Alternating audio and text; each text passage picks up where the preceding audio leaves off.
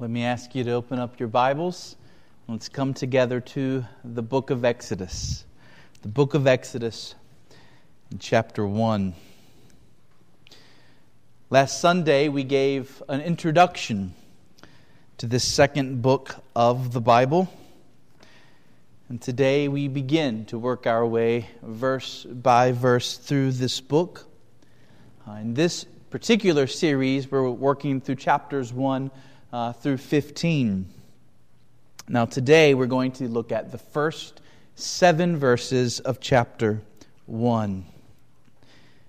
But before we read them, let me remind you of something we said last Sunday.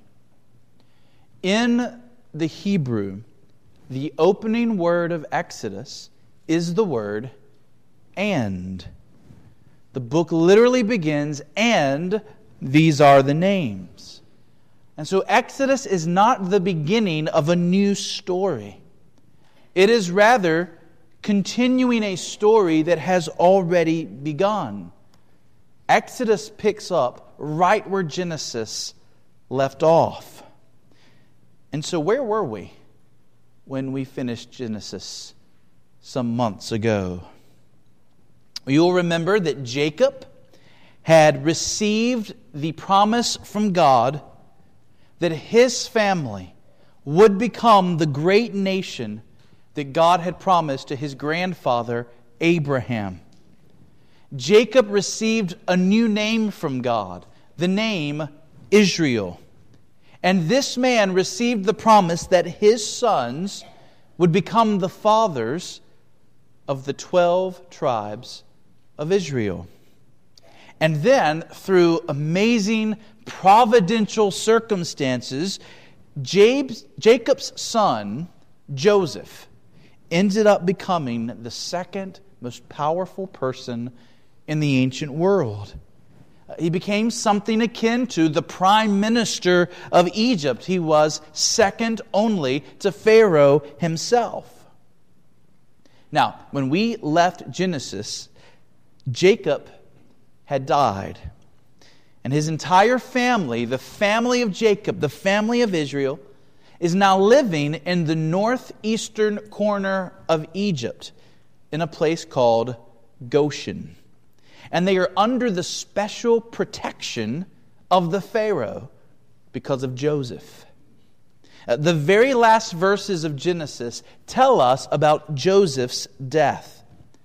And Joseph speaks about a day when the nation of Israel will leave the land of Egypt and go back to Canaan, the promised land. Joseph tells his family, he says, God will visit you. And he places his family under an oath that when that day comes, they will take his bones back to Canaan and bury him there. Now, as we come to Exodus, it should be with these prophetic words of Joseph ringing in our ears. He told his family, God will visit you. Certainly that prophecy has a sense of foreboding to it. There's a sense that something bad is going to happen to Israel. There's going to need to be a reason for God to visit them and to exercise power on their behalf. But Joseph's prophecy is mainly a joyful word of promise. God is going to keep His word to Abraham and to Isaac and to Jacob. Israel is not going to stay in Egypt. But in God's time, they are going to be brought by God back into the promised land. And the land is going to be given to them as their home. No longer will they be pilgrims and strangers in Canaan, as in the days of Abraham and Isaac and Jacob. But it will be their home. Now, that's where the story of Genesis ends and Exodus begins. So let's begin reading in chapter 1 and verse 1. These are the names of the sons of Israel who came to Egypt with Jacob, each with his household: Reuben, Simeon, Levi, and Judah, Issachar, Zebulun, and Benjamin, Dan and Naphtali, Gad, and Asher. And all the descendants of Jacob were 70 persons. Joseph was already in Egypt. Then Joseph died, and all his brothers and all that generation. But the people of Israel were fruitful and increased greatly. They multiplied and grew exceedingly strong, so that the land was filled with them.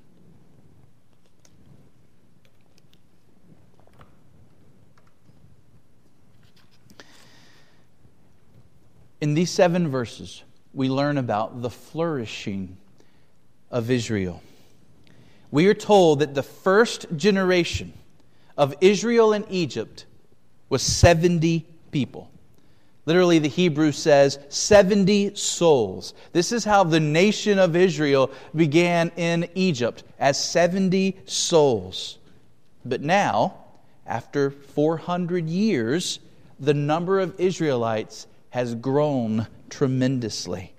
We are told that these 70 people have become an exceedingly strong people, that God is creating a nation out of them. Now, what does this passage have to do with us? Well, remember, national Israel in the Old Testament was a visible picture of God's true people, His spiritual people, those who know Him by faith. Paul tells us in 1 Corinthians 10 that God's dealings with national Israel were written down for our benefit. We are to learn from God's dealings with national Israel in the Old Testament how God deals with us as the church, as His people.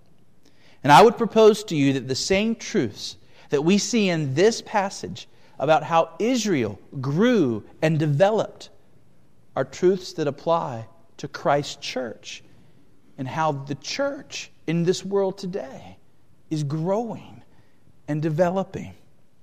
In other words, don't look at this passage and think, well, this is just telling us about an earthly nation in the Middle East 3,000 years ago.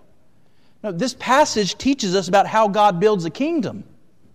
This passage is teaching us about how Christ builds a kingdom, which is exactly what He is doing in our day, a kingdom that we as Christians are a part of. And so I want to use 3 headings this morning to help us see what is taught in this passage for us. As it happens, each one of these headings begins with the letter F.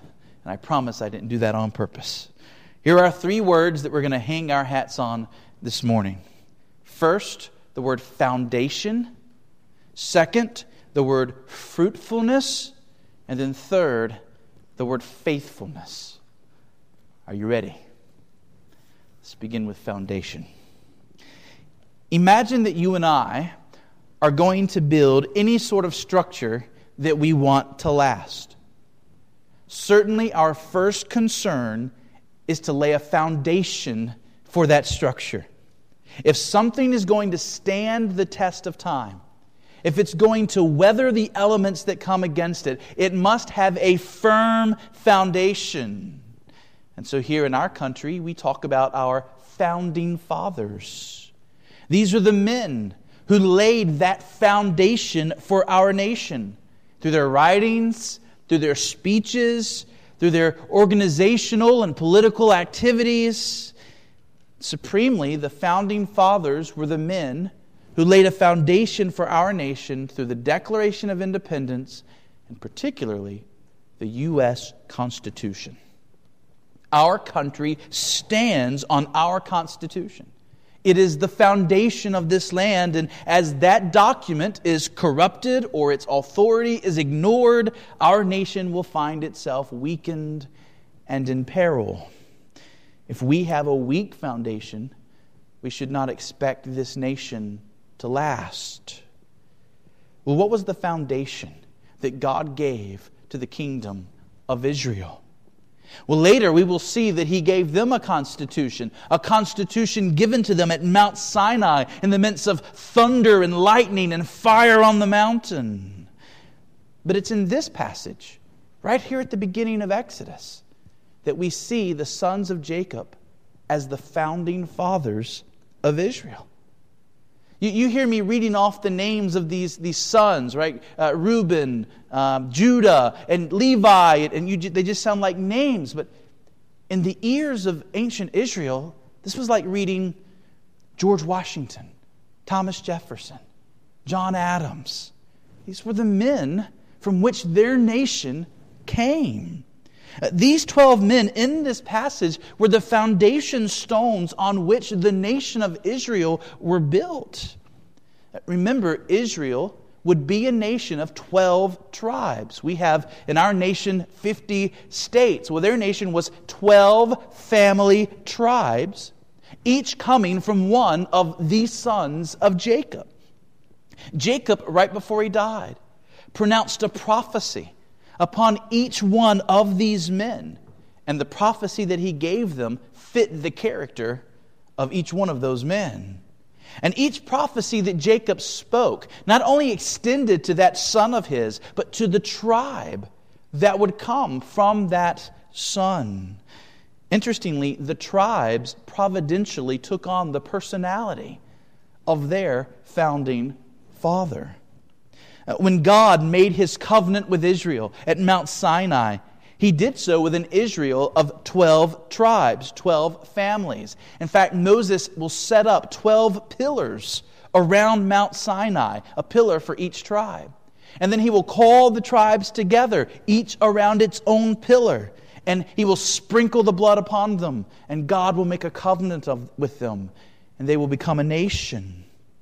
When the high priest went into the Holy of Holies, the most holy place on planet Earth at that time, when he went into the Holy of Holies to make intercession for the nation of Israel, he didn't do so with one stone on his breastpiece.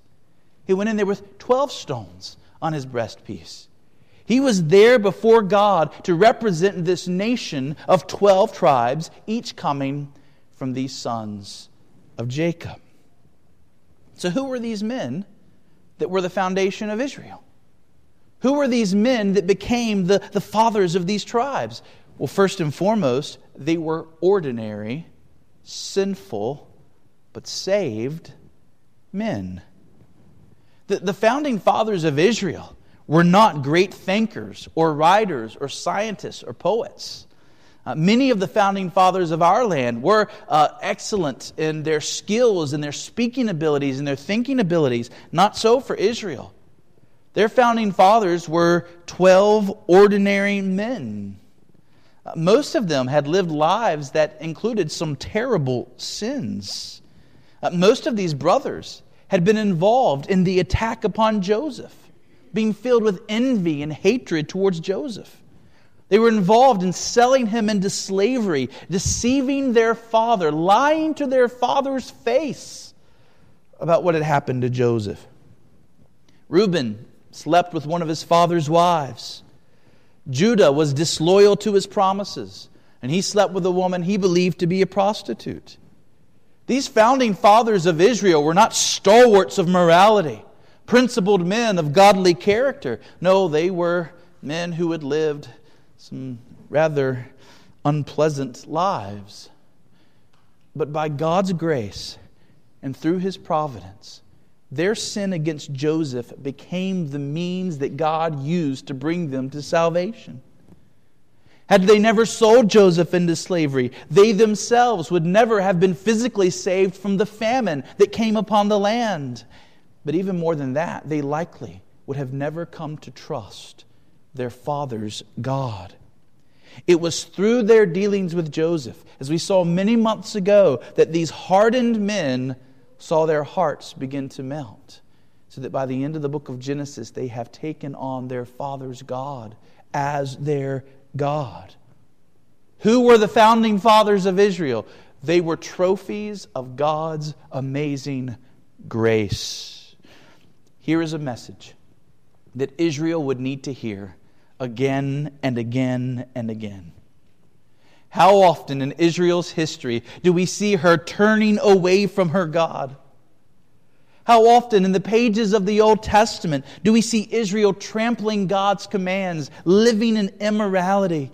How important it was for Israel to continue to look back to her founding fathers and to remember, oh yes, Our God is a God of grace, a God of mercy, a God of forgiveness for those who will humble themselves and turn to Him. Now, Mount Hermon, we should not miss that when Jesus began to build a new kingdom, the kingdom of God, the church, He chose 12 disciples to begin with. He had many more followers. In fact, He likely took a group of 70. Isn't that interesting? We're told that the number of His close followers in the Gospels was 70, just like the same number of people that started out in Egypt were 70. But Jesus took, out of those 70, He chose for Himself 12 men that are later called, in the New Testament, the foundation of the church. And like the sons of Jacob in the Old Testament, these founders of the Church of Christ were ordinary men. They were fishermen. They were tax collectors. And like the sons of Jacob, these men were sinners. I mean, we remember their constant bickering. We remember them vying for position. Who can be closest to Jesus? Who can sit at His right hand in heaven? We remember how these disciples sought to keep the sick away from Jesus, how they hindered the little children from coming to Jesus. We remember how almost all of them deserted Christ at His crucifixion. And yet by the Spirit of God, these men became leaders in the Christian church. They became men of courage and dignity. Men through whom the church was established. I've always found it interesting that when John sees the vision of the New Jerusalem, the kingdom of God, he says the walls of the city have 12 foundations. And on each one of the foundation stones is written the name of one of the 12 apostles. But also, the city has 12 gates, and written on each gate is one of the names of the tribes of Israel. What is the lesson for us? The lesson for us is not that we are to idolize these men in the Old Testament or the New. It's not that we are to worship these men or to pray to these men, as some people do. But we should thank God for them, and we should remember how each one of them points us to the grace of God. And since the apostles are our founding fathers as the Church of Christ, we should pay attention to the apostles' teaching. America has her founding fathers. Ancient Israel had her founding fathers. The Church of the Lord Jesus Christ has her founding fathers, the apostles of our Lord. And through them, Christ laid the foundation for the church. And here is our sure foundation. Here is the solid ground beneath our feet. It is the message of Christ, once and for all delivered through His apostles to us. And so let us give heed to the apostles' teaching in our Bibles. There's one more point to make here as well. In these 12 men, here in Exodus chapter 1, we see great diversity as well as unity. The unity is obvious. These are 12 families that all come from one man. And together they make up one nation. These 12 tribes are going to form one kingdom. But don't miss how different these men were. Don't miss how different their tribes became from one another. Just as a reminder, we saw back in the book of Genesis that some of these tribes would become famous for their fighting men, for their warriors. Judah's tribe would become known as the tribe of royalty. Levi's tribe would become the tribe of priests. Asher's tribe would be known for the finer things of life, their cooking, their delicacies. Naphtali's tribe was known for its musical skill and for its poetry. You see, each tribe was different from the others. It had its own personality. And yet, together, they formed one kingdom. This is exactly how it is with the kingdom of God, the kingdom of Christ. So many different people from so many different cultures and so many different languages are brought together into one family. The kingdom of Christ is diverse and yet one. And we have something of that even here in this room. We bring together into one body our own strengths and our own weaknesses, our own personalities, our own tendencies, our own gifts and abilities, our own interests and hobbies. And we are different from one another. And yet God has brought us together into one body as part of one kingdom. God is glorified in our differences. And God is glorified in our unity together. So that's foundation. We see the foundation of the nation of Israel in these opening verses of Exodus. Now let's look at fruitfulness. Fruitfulness. And this passage teaches us that God caused Israel to become abundantly fruitful. They multiplied greatly. Verse 7, note verse 7. It is written in a way that helps us to understand that the growth of Israel was not mere natural growth. Israel was not simply multiplying the way most families or most nations multiply. There was a special blessing of God that was upon Israel in Egypt. Babies were being born everywhere. Verse 7 literally says this in the Hebrew. Listen to how it sounds in the Hebrew. As for the Israelites, they grew, they were fruitful, they swarmed, they increased, they got powerful more and more, and the land was filled with them. It's repetition upon repetition upon repetition to make the point. There's a rhythm to the verse, there's a rhyme to the verse. It's Israel was growing in a way that was not normal. God was doing something, and how fast and how greatly this nation was multiplying. Now, surely you see the parallel between these early days of the nation of Israel and the early days of the Church of Christ. What happened in the first 4 centuries of the Church of Christ, just like the first 4 centuries of the nation of Israel? The church was exploding. Spiritual babies were being born everywhere.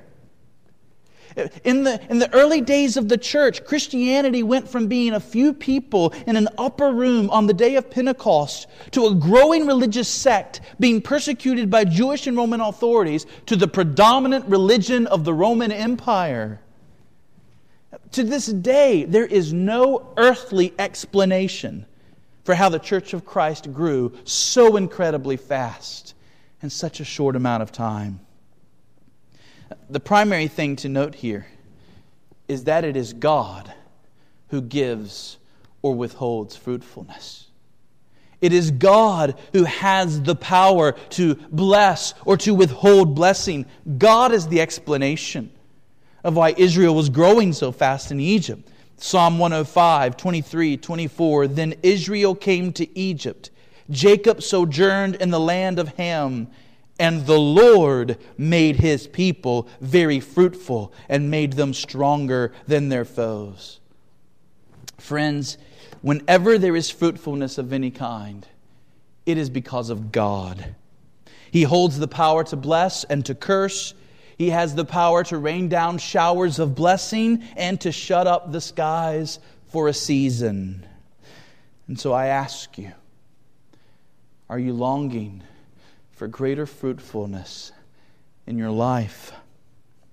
Are you longing for more patience, more kindness, more goodness in your life? Then God is the one to turn to. Ask, seek, knock, be persistent. He has everything at His disposal. He is willing to give to those who seek Him earnestly. Have you been longing for greater fruitfulness in your workplace? Have you been longing maybe for more clients, more projects, more sales, more income? Certainly you should not want these things for selfish purposes. But if you seek these things for the care of your family and the glory of God, then that is a noble desire. But it is God who can make you fruitful. You must entrust your work to God. You must go about your work in a way that honors God, and you must be on your knees praying for God to make your work fruitful.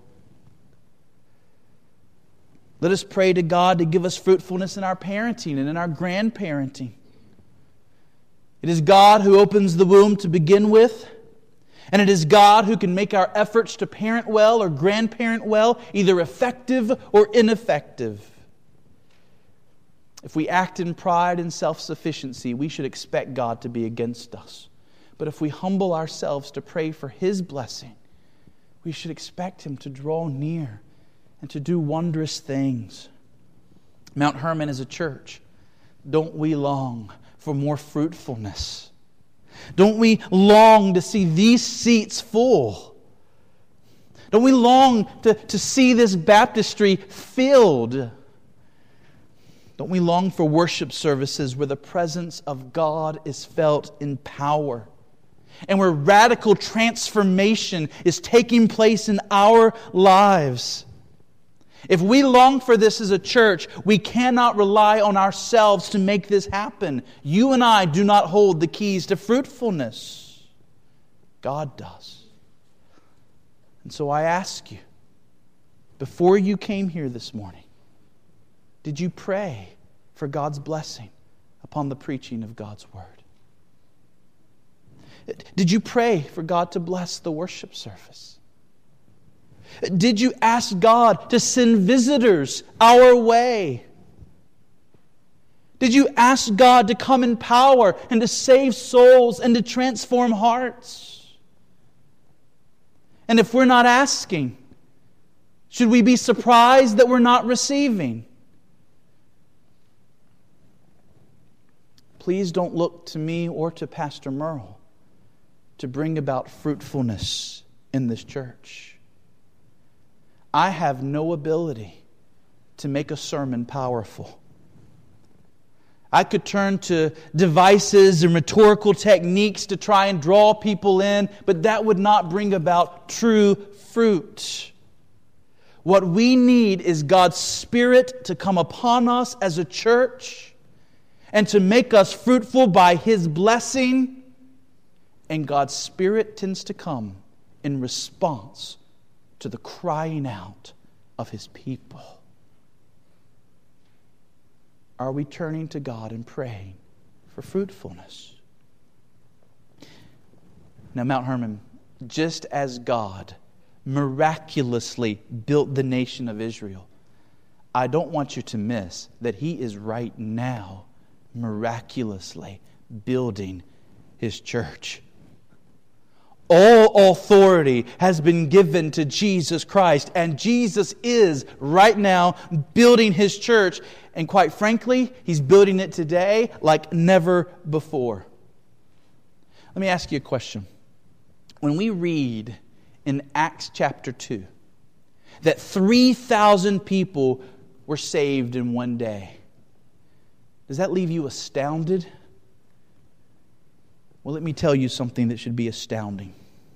You are living in days in which Christ is blessing the church in ways that far surpass the opening days after Pentecost. According to one source, the Joshua Project, on average, 1,600 people decide to follow Christ every hour of every day. More than 38,000 people will profess faith in the Lord Jesus Christ before this day is done. On average, 160,000 people hear the gospel for the first time every day. Think about that. Every 24 hours, 160,000 more people hear the good news for the first time. In the year 1800, those who had never heard the gospel made up 3/4 of the world's population. In the year 1800, only 1 in 4 people on planet Earth had heard the gospel. Today, only 28% have not heard. In other words, the statistics have been reversed. Now, 3/4 of the world has heard, and only 1/4 has not. We live in a day of fruitfulness. We live in a day in which Jesus is building His church and multiplication is happening at astounding rates. But lest we think the work is near done, let me remind you that 28% of the world's population still represents 2 billion people. 2 billion people still unreached. 2 billion people who still have not heard. Well, finally, let us consider the theme of faithfulness. Faithfulness in this passage. What is happening in these 7 verses? Is God giving the nation of Israel a foundation? Absolutely. Is He causing the nation of Israel to be fruitful? Absolutely. But there's something else happening here. God is keeping His promise to Abraham and to Isaac and to Jacob. In Genesis 15, verse 5, God brought Abraham outside of his tent. And He said, Abraham, look up at the sky. Number the stars. Count them. Tell me how many stars you see if you're able to number them.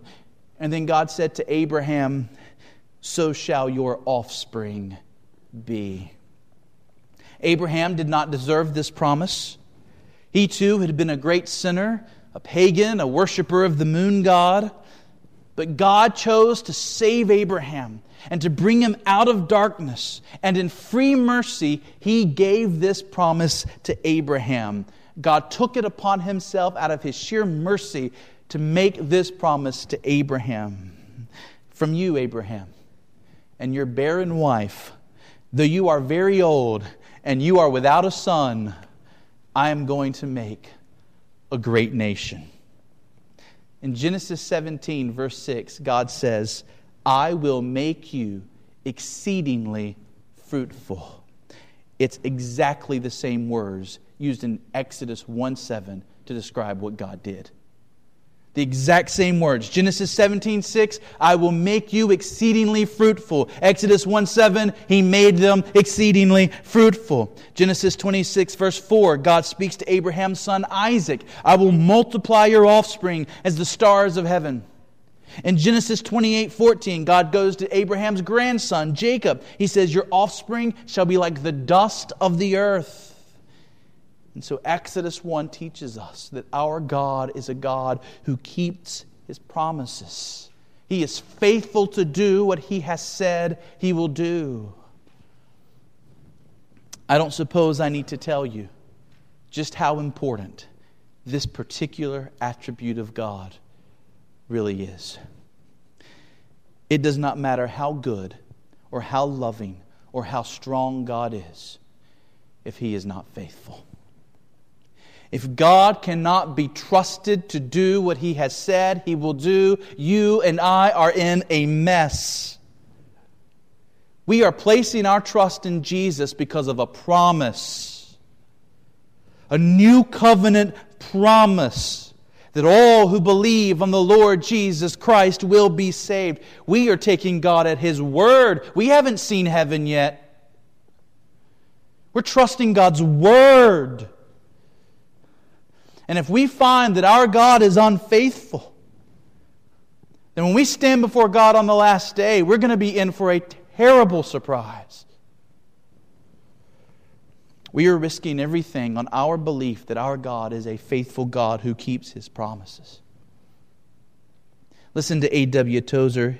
He says, upon God's faithfulness rests our whole hope of future blessedness. Only as He is faithful will His covenant stand and His promises be honored. Only as we have complete assurance that He is faithful may we live in peace and look forward with assurance to the life to come. The tempted, the anxious, the fearful, the discouraged may all find new hope and good cheer in the knowledge that our Heavenly Father is faithful. He will ever be true to His pledged word. The hard-pressed sons of the covenant may be sure that He will never remove His loving kindness from them, nor will He ever suffer His faithfulness to fail. Mount Hermon, we're told in Revelation that the Lord Jesus Christ is going to come back. And John saw this as the Lord Jesus coming back riding on a white horse. And John says He bears two names. Do you remember what those two names are? Faithful and true. Too many scoff at our beliefs. Many say we are foolish for believing the gospel, believing that the skies are going to split open and the Lord Jesus return. Just as Satan urged Eve to doubt, you are being urged by the devil. You are being tempted by the world and your flesh to doubt the truthfulness of the Christian faith. To doubt that you can really be saved and go to heaven. But friends, you worship a God who cannot lie. You worship a God who cannot break His promises without ceasing to be God, causing the entire fabric of the universe to unravel. Mount Hermon, the next time you are tempted to doubt God's promises, preach to your heart and preach these words from Lamentations 3. The steadfast love of the Lord never ceases. His mercies never come to an end. They are new every morning. You know the next line. Great is your faithfulness. The Lord is my portion, says my soul. Therefore I will hope in Him. What is your soul's portion this morning? What is it that you are trusting in to find peace for your heart? In whom are you trusting concerning your future and the things to come after your death? Can you say with sincerity that you are hoping in God and you are trusting His promises? Have you taken God at His word and are you believing on the Lord Jesus Christ as the only way to heaven? Others will fail you and you will fail yourself 1,000,000 times. But your God will never fail. He was faithful to Abraham. He was faithful to Isaac. He was faithful to Jacob.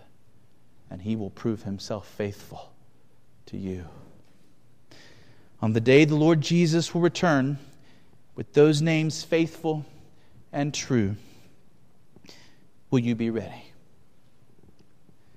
If that day were to be today, that Christ returns, would you be ready? And would you be counted among God's people? If not, you need to turn to the Lord Jesus Christ. And you need to turn from your sins. And you need to trust Him for your salvation. All of the promises of God find their yes in Jesus Christ. If you want the promises of God to be yours, you must have Christ. That's how they become yes for you. Dear Christians in this room, let us praise God for His faithfulness. Let us pray for more fruitfulness. And let us stay committed to the foundation of the apostles' teaching with Christ Himself as our cornerstone. We're to close by saying it a little differently. May God keep us on the one true foundation of His Son and His Word.